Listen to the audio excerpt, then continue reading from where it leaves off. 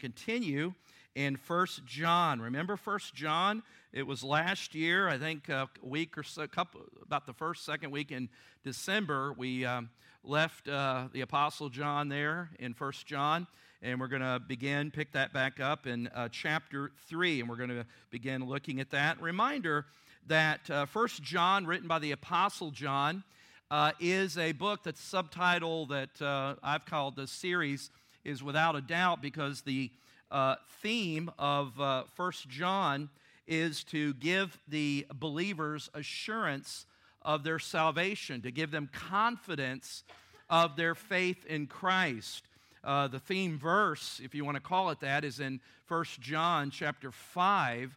It'll be on the screen there, and this is the kind of, if you had to pick a theme verse out of the book, John says, I write these things to you who believe. So he's writing to believers. 1 John is written to Christians. That's why it's important to kind of know the context of something. So he says, I'm writing these things to you who are Christians in the name of the Son of God, and here's the reason, that you may know that you have eternal life. A lot of Christians, maybe some of you, I know I do from time to time, and you just have to go back to the Word. You at times struggle with assurance. Am I a Christian? Am I really a Christian? Has God really saved me? And if we always based it upon how we felt, how many of you know that's kind of like a roller coaster, right? But we base it upon what the Word of God says. That's why we're anchored to Scripture. We're anchored to what the Word of God says about what Christ has done. And John is writing this wonderful letter that we call 1 John to distinguish it from the Gospel of John. The Gospel of John, he's primarily written as a tract to unbelievers to show that Jesus Christ is the Son of God. But in 1 John, 2 John, 3 John, shorter books, those are written to Christians, or letters the Apostle John is writing to the churches that he is overseeing there. And so he's writing about the assurance of our salvation. So we're going to pick up in chapter 3 where we left off back in December. And we're going to just kind of work our way and continue here. One of the ways that John the Apostle gives assurance to believers as we pick it up in chapter 3 is to remind them and to remind us of God's special love that he has towards us, his people, his children, his family. Do you ever get tired of somebody telling you, I love you? You ever just get tired of hearing that? I don't, right? I don't get tired of hearing that. And we never get tired of just having that reassurance of love from a person. And then, all of us experienced it at various times when someone has stopped loving us, when we've experienced that rejection, and that can be devastating. One of the great motivators that in our life, just on a human level, is the love that we have just as human beings, as people, the common grace, you could call it that way, but even more so in the family of God, the love that we have. Amazing thing of how God has put his church together, probably way different than you and I might have done it. He took people from every different race, tribe, economic situation, you name it. White collar, blue collar, ring around the collar, everything in between. He's put us together, and he's given us a commonality in his family, and where we might have had anxiety or tension or even hatred towards somebody because of one thing or another, that God has brought us together in Christ and has created this family of God that is called the church. It's a wonderful thing. And one of the hallmarks of God's church should be our love for one another. How will they know that you're my disciples? Because of your love for one another. And sometimes in our culture today, that seems to be strained because we base sometimes our affection and love upon temporary things, politics and opinions and all those things, instead of who we are as the family of God in Christ. And so the world talks a lot about love. I looked it up, and I don't think there's any way that you could count this. Billboard magazine had a rough idea, but which is just, I probably could have come up with this number, that they estimate over 100 million songs have been written about love. I'm sure there's at least that. Imagine songs and poems and all those things. The world talks about a lot about love. The world has a lot to say about whether you love Burger King or you love a person. And, love just kind of loses its significance. But as wonderful as human relationships and your love of hamburgers may be, they pale in significance of the love that God has given to us. And that's what we want to look at today.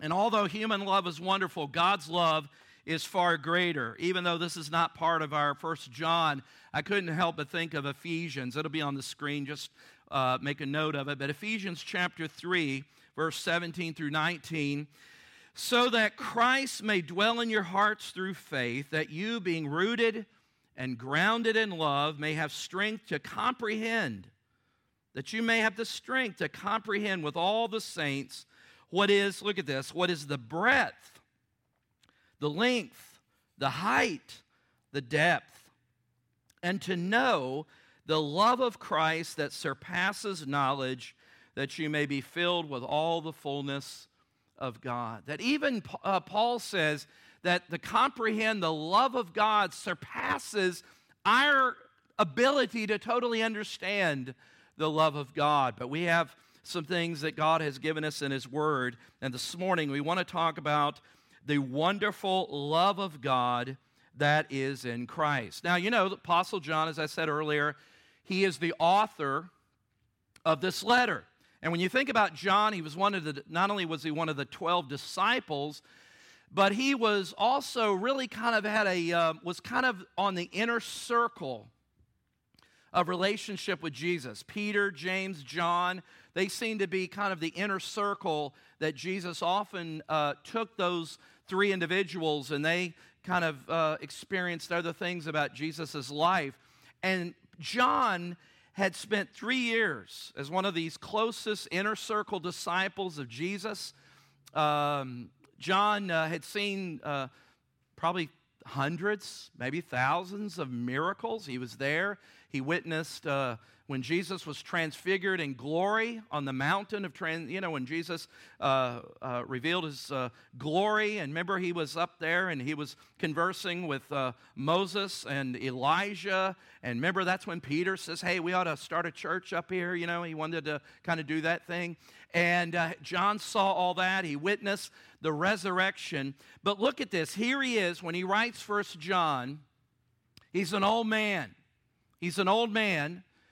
And if we could ask him, John, of all the millions of things that you have seen, that you have heard, that you've experienced, what motivates you? What motivates you and gives you hope? And I think in 1 John chapter 3, we're just going to look at the first verse and read it with me. It's on the screen. John writes, see what kind of love the Father has given to us, that we should be called children of God, and so we are. The reason why the world does not know us is that it did not know Him. But I just want you to look this morning at the first part of that. Now, in weeks to come, we're going to spend more time in 1 John 3 and unpack more there. But just this morning, as we just kind of prepare our hearts and minds to receive from the Lord's table in just a moment, this is a great way to just help us to help us calibrate on the wonderful love of God. Because when we gather and we participate in the Lord's table, communion, that we are celebrating as members of God's family, that God has made worthy in Christ to dine at His table, right? That isn't anything we've done. That's something God has done. And this morning, as we focus on that and look at this verse, I want you just to briefly notice this morning 3 truths of this Father's love, our Father's love, the wonderful love of God, in preparing our hearts this morning to receive from the Lord's table. 3 aspects of the Father's love that I want to note this morning. The first is the Father's love is profound. The Father's love is profound. The Father's great love is profound, and as Christians, it should continually amaze us. You know, we talk about amazing grace, how sweet the sound, and we can sing that kind of mindlessly, can't we?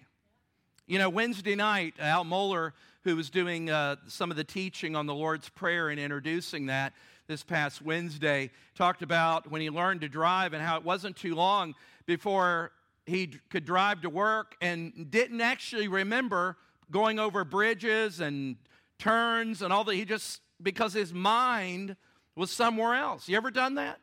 And, really, if you think about it, it's kind of scary. You know, you go across the, what's that crazy bridge? And is it the one that, Sunshine, because you're so close to the sun, right? But you don't even remember. Now that I think you'd remember. But anyway, but the amazing grace of God is something that should continually amaze us. It should never be. And really, where really the test of this is, maybe for me, maybe for you too, is in worship. I think oftentimes where people struggle in worship, even in worship that is not singing about God, but it's singing to God. You realize there's a difference, right? Christians can sing a lot about God and be a million miles away from God. We call that intimacy. And I think sometimes people who complain, not all the time, and this is just a general thought, but sometimes what I think is where sometimes people get a little uncomfortable in worship is because they're singing to God in a way that is personal. We're relating to Him. We're not just singing about, a mighty fortress is our God. And those are great hymns. I love hymns, right? But we're singing in a way that's personal. And if we can, just like in a human relationship, we can say the words, I love you, but there's just something missing there. It's not amazing to us. There's not that part, and there's the excitement that we had. And so the grace of God, look at what John says in verse 3, if you could go back to that. It said, this Father's love is profound. It says, see what kind of love. The ESV uses the word see. The New King James says, behold. It's an exclamation. It's a command. It's John's exclamation point that the Father's great love should be something that amazes us. It's profound. Even at this late age that John is writing, it still amazes him when he thinks and contemplates about the grace of God. And it's the kind of experience that should go stronger and stronger and stronger. One of the saddest things is to speak to somebody who has, been a Christian for many years. And there's a dullness, and there's a ho-humness, and there's just a routineness of their Christian life. Man, the older I get, I hope that my amazement of God's grace and His love becomes more vibrant as I get older, not duller, right? Not just kind of, oh yeah, been there, done that, heard that, been there, got books on that, yeah, I've heard that. Listen, I don't know about you, but I find that the more that I read my Bible, the more I contemplate God, the less I realize I really know. How much more I need to grow. It should be something that consumes our thoughts, controls our behavior. It should motivate us to want to love God by serving God and to live holy lives. It should comfort us in our trials, in our seasons that of difficulty, the love of God. One of the things that brings despair and discouragement is a lack of hope. And when I remind myself of how much God loves me, that God gave His Son, Christ Jesus, for me, not when I was at my best, but when I was at my worst. When I think about God's commitment of His Son and His life, I can sing the song, Amazing Love. How can it be that Thou, my God, should die for me? Is God's love still amazing? But see that word there in the ESV, back in verse 1. He says, see. That's a command. That's what we call in Scripture an imperative. That's a command. That means think about it, ponder it, look at the significance of it. If you read the book of Psalms, there's a word very similar called Selah. Just means stop, ponder, meditate, think, contemplate, reflect. In the ESV, it says, how great, see how great this love is. What kind of love that God has given us. Where does it come from? It comes from God. Doesn't come from ourselves. Remember Jesus, when he was talking about peace, he says, my peace I give you. But then he distinguishes, remember? He says, now my peace is not as the world gives. And you could almost say in the same way, because where there's the peace of Christ, there's the love of Christ, that my love is not as the world gives. How does the world give? It gives, there's various words for love in the Greek. There's philos, we get the word Philadelphia, city of brotherly love. That's the common love we have, the affection, friendship love. There is eros, erotic, that's a sexual, sensual love. There is agape, that's the God kind of love. That's the love that gives without expecting anything back. We need to love as God loves with one another, don't we? And so that love is from God. And of course, without elaborating on it, but it's worth noting how Jesus, in one of his warnings to the church at Ephesus, warns a great church that was noted for their fidelity of the word and standing firm on truth. And man, they were doctrinally sound, and they crossed their T's and dotted their I's. But Jesus said something in Revelation chapter 2, verse 4. He says, I have this one thing against you. You have forsaken what? The love that you had at first. Is it possible? Is it possible that we can be so doctrinally sound? We can be so self-assured. We can be so protective in our fencing of and protecting the church in the Word of God and truth, and all of that should never be minimized. But if somehow we've done that at the expense of love of God, you see, those of you who love reading books on the deeper things of God and theology, if it doesn't produce more love of God and more love for His people, stop reading it. Do something, because that's not the intent. That's not the intent, to just have big heads that know a lot about God, but according to what could happen here in Ephesus, you can know a lot about God, but not really know God.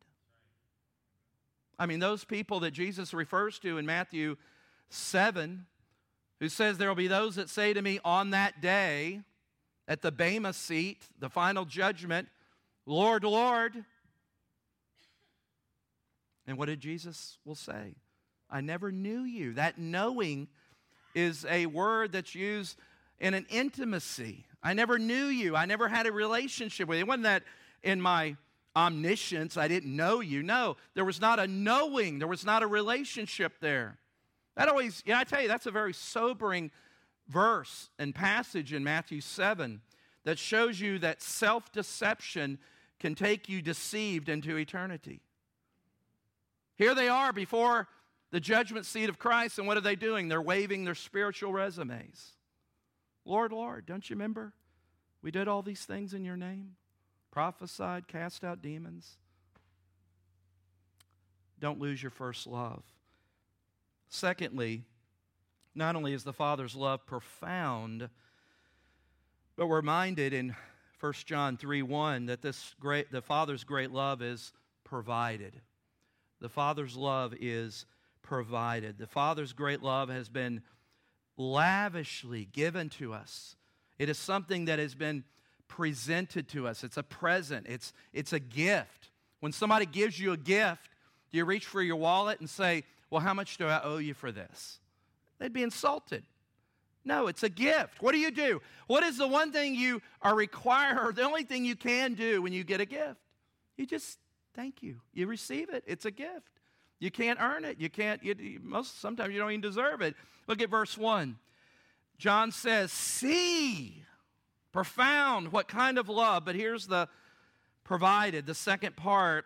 See what kind of love the Father has given to us.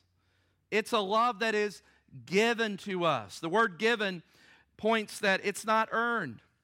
It's not deserved. That's what we talk when we talk about grace. Grace, that's what grace is. It's God's favor that's undeserved. Paul expressed this in Romans 5. Reading from the NIV, Paul says in Romans 5, you see, at just the right time, when we were still powerless, Christ died for the ungodly. Very rarely will anyone die for a righteous person, though for a good person someone might possibly dare to die. But God demonstrates, shows His own love for us in this, that while we were still sinners, Christ died for us. Verse 10, for if while we were God's enemies, you ever thought of yourself before Christ that you were an enemy of God? That's what it says. While we were, past tense, God's enemies, we were reconciled. Reconciled means to bring two broken parts and make it whole. We were reconciled to Him through the death of His Son. How much more, having been reconciled, shall we be saved through His life? Paul kind of picks this up in Ephesians 2. But because of His great love for us, talking about the provision of God's great love, because of His great love for us, God, who is rich in mercy, made us alive. We were dead. We had to be made alive with Christ. Even while we were, past tense, dead in transgressions, our sins, it is by grace that you have been saved. And God raised us up with Christ and positionally seated us with Him in the heavenly realms in Christ Jesus, in order that in the coming ages He might show the incomparable riches of His grace expressed in His kindness to us in Christ Jesus. Do you realize that God has made us as a display? We are God's trophies of His grace. This is not participation trophies, just because you showed up. Something my generation didn't know anything about. This is a trophy. We are God's grace magnified, of what a mighty God, that God has provided this grace that even the angels look at and cannot even take part of. They have no part in this, something God has done. And the fact that God's great love is a gift means that you and I can't do anything to earn it. We can't do anything to deserve it. As I said, it's a gift. We receive it. You can't vow to pay it back because the cost is infinite. God will not be anybody's debtor. You cannot do anything to earn God's love. The amazing grace is that it is a gift. It is a gift, and it is there for the receiving, for the taking. Romans 9:16 reminds us that it does not, therefore, depend on human desire or effort, but upon what? God's mercy. Thank God for God's provision of His love. But there's a final aspect in verse 1 of chapter 3. The Father's great love is profound. It is provided. But thirdly, the Father's great love is privileged. Privileged. The Father's great love has privileged us to be called His children. Now, Michael over here, who's been a blessing already, he's come to this church for months now. And Bonnie, Michael's your nephew, right? Okay, make that connection. And but Michael's this student room. He's been a big part of that, and really has blessed the church and some resources and things. And so, Michael, you're a great guy. But I would find it a little weird if you just came to my house and came in and just went right to my fridge and started making a sandwich. I mean, you know, I'll just say you're welcome to do that if you want. But that would be a little weird, right? Be a little, you know, if you came to Don and Lisa's house and like, okay, I've seen him in church, but man, he feels right at home. He's come in and making a sandwich, and he ate Don's last piece of bologna, and, you know, he's helping himself. But that would not be weird in my house if it was one of my children. Right? They don't even have to ask, and usually they don't. Because there is a privilege they have, and your children have, by virtue of relationship. You with me? There's a privilege. Now, that privilege wasn't something that, and we're going to talk about this next week a little more, but that wasn't a privilege that just always existed. That's a privilege that God has bestowed upon us. The Bible uses a word, and, you know, there's lots of words that we learn as kids in our vocabulary, and there's words in Christianity as Christians we should have in our vocabulary and understand things like justification, regeneration, sanctification, right? And then there's a word that is really important, and that's the word called adoption. The biblical truth of being adopted in God's family. Many of you have adopted children. You or yourself are adopted. So in one sense, you understand that. We're going to talk about adoption as the children of God next week. But notice this privilege. We see it back in our text in verse 1, where it says, "See what kind of love the Father has given to us, that we should be called" what? Children of God. And I like that the more current versions, like the ESV, the King James omits it, and it's just a lot of reasons. But anyway, I like that the NIV, ESV, and more current versions with more updated understanding of the passages, they add, or the original text says, "and so we are." Just kind of like an underscore. That we are the children of God, and so we are. In fact, the NIV says that is what we are right now. Not we are hoping to become the children of God, but we are the children of God. We have become the children of God. There was a day that we were not the children of God. We're going to talk about it because there's confusion. We talk about we're all God's children. Well, if you mean that in one sense God is the creator of all, in one sense, I wouldn't use the word children, but he is the creator of all. But children implies relationship, that he is our Father. Jesus distinguished that. You remember when he had a conversation with the Pharisees? Really, it wasn't a conversation. It was more of a confrontation, maybe.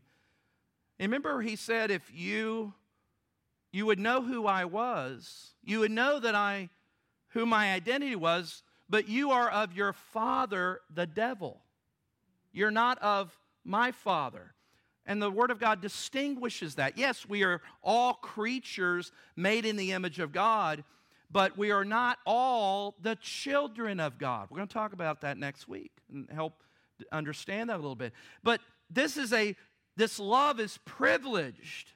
Now, in working on the sermon for next week, I'm going to use this quote, but I just thought it would fit in really good here. Some of you are familiar with who J.I. Packer is and has written that wonderful book. If you only read one book this year, and that's a serious book about understanding God, read Knowing God by J.I. Packer. He's with the Lord now, died, I think, about a year ago. But listen to this quote that he uses. He says, if you want to judge how well a person understands Christianity, find out how much he or she makes of the thought of being God's child and having God as his or her father. If this is not the thought that prompts and controls their worship and prayers and their whole outlook on life, it means that he or she does not understand Christianity very well at all. Father, quote unquote, Father, is the Christian name for God. The Wednesday night, the Lord's Prayer. Jesus, his disciples said, Jesus, teach us to pray. They just heard him praying. If you read Luke, he had just finished praying. And it was like, hey, we want to pray like that. Now, they were Jews. They had equated prayer with prayers of reciting great portions of the Psalms or the Torah, the first 5 books, okay? But they said, we don't know how to pray like that. And he said, pray in this way. And what was the first thing? He said, our Father. He didn't say, now, he's my, no, he said, our Father. See, that puts us on a different, we're not just praying to God as this great separate one, and he is transcendent and holy and on a throne and majestic, but Jesus just radicalized their concept of God by referring to Yahweh, and no Jew would dare refer to him as my Father. That was way, way too intimate and casual, but Jesus says, pray in this way, our Father who art in heaven. It was what's he saying? It's a privilege. It's a privilege we have as God's children. And again, this comes back to something God has done for us. This is what the gospel is. That through his power, through God's sovereign power, he has taken, as we sang earlier, this dead man and brought us to life. We weren't flailing away out in the great vast ocean of sin, waiting for the gospel lifeline. We were dead corpses on the bottom of the floor of the ocean. We had to have Jesus rescue us, give us life, mouth-to-mouth resuscitation. We had to be taken from what was dead and to be made alive. And so this is the power of what God has done and enabling us to be born again through his Spirit. This is what the Bible talks about, regeneration. It imparts new life to us, and we're raised from spiritual death to spiritual life. It means that becoming a believer is not just a matter of willpower. Yeah, in the mystery of God, we do choose, but the power to choose, I mean, there's great mystery there. We're not robots, we're not automatons, but before we can begin to do that, God does something previously. You with me? Look at how John, the apostle, same author, in the Gospel of John, listen to how he words this in chapter 1. Okay, it's be a good time to open your eyes. Yet to all, I was just kidding there. Yet to all who did not receive him, look at these words. Yet to all who did receive him, to everyone who received him, to those who believed in his name, look at this, he gave, that's provided, the right to become what? The children of God. He did this. But look at verse 13. Children not born of natural descent. You see, the Jews held that because of their ethnicity and being children of Abraham, they had a special status. And in one sense, they do, but not in regards to salvation. You with me? Not of natural descent, nor of human, what? Decision. Or a husband's will, but born of God. God did this. God has privileged us. I never really understood the love of a father until that moment around 2:09 p.m. on January 19th, 1991. 30 years ago, my 30-year-old son and held my firstborn and thought, I don't really even understand this love, but I will attack and maim whoever hurts this person, right? How many of you know that's a dad thing, maybe? No? I think women be more dangerous. I think, now, I mean, maybe they, women actually, you don't mess with mama bears, right? They're going to come after you. Mama bears will probably plan it out better. Dads will just, impulsively do it, right? But that love of my child. And then, I don't know if you had more than one child, you ever worry about how could I love the second one or third, and yet you can't explain it. But God's love is even greater than this. And here's what's so wonderful. My love and your love, it's kind of fickle sometimes, right? Sometimes we get, just a little moody, right? God is not fickle. He's never moody. It's never, like a little flower, he loves me not. Some Christians, that's their mentality of their relationship with the Lord. That God loves them one day because they didn't cuss or watch R-rated movies on Monday, but then God is mad at them and angry at them because they were just, did some bad stuff on Tuesday, and then they got to get back into good graces of God. And it's just always this seesaw. God's love is profound. And so profound, I love Romans 8. In fact, at some point, I just want to do a series on Romans 8. But look at Romans 8. Who shall separate us? It's like Paul says, I want you to write their name down. Who shall separate us from the love of Christ? Then he names some names. Shall trouble, hardship, persecution, or famine, or nakedness, or danger, or sword, or pandemic? He says, for I am convinced. Guys, we need to get convinced. The jury's still out with some of you.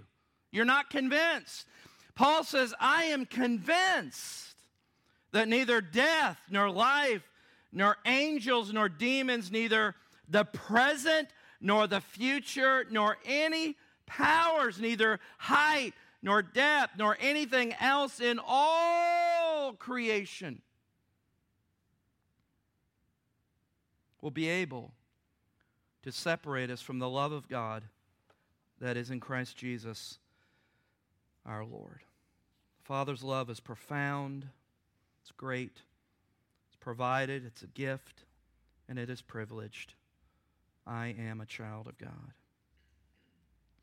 Several years ago, I read where John MacArthur, many years ago, had the opportunity to do some speaking engagements, and it involved traveling with the Gaithers. Bill and Gloria Gaither, one of the greatest Christian songwriters of our lifetime, probably, and at least of the 20th century. And at one point, John MacArthur asked Bill Gaither that in his estimation, as this genius of Christian music, what did he consider to be the greatest Christian lyrics ever written, of course, beside the Psalms or something, in the Bible, the greatest Christian lyrics that were ever written. And Bill Gaither, without hesitation, immediately began quoting the words from the hymn by F.H. Lehman, The Love of God.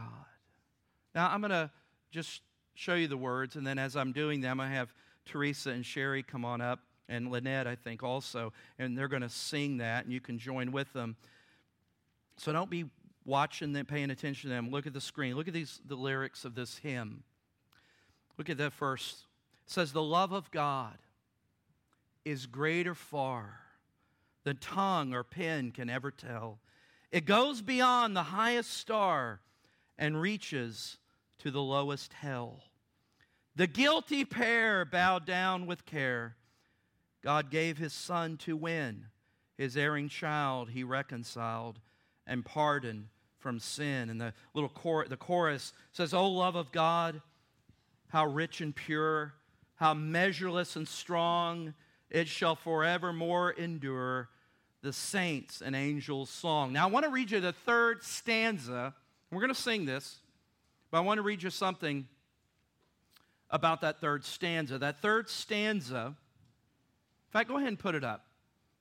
Third stanza, which says, could we with ink the ocean fill, and were the skies of parchment made, were every stalk on earth a quill, a pen, and every man a scribe by trade, to write the love of God above would drain the ocean dry, nor could the scroll contain the whole, though stretched from sky to sky. Let me tell you something about that third stanza.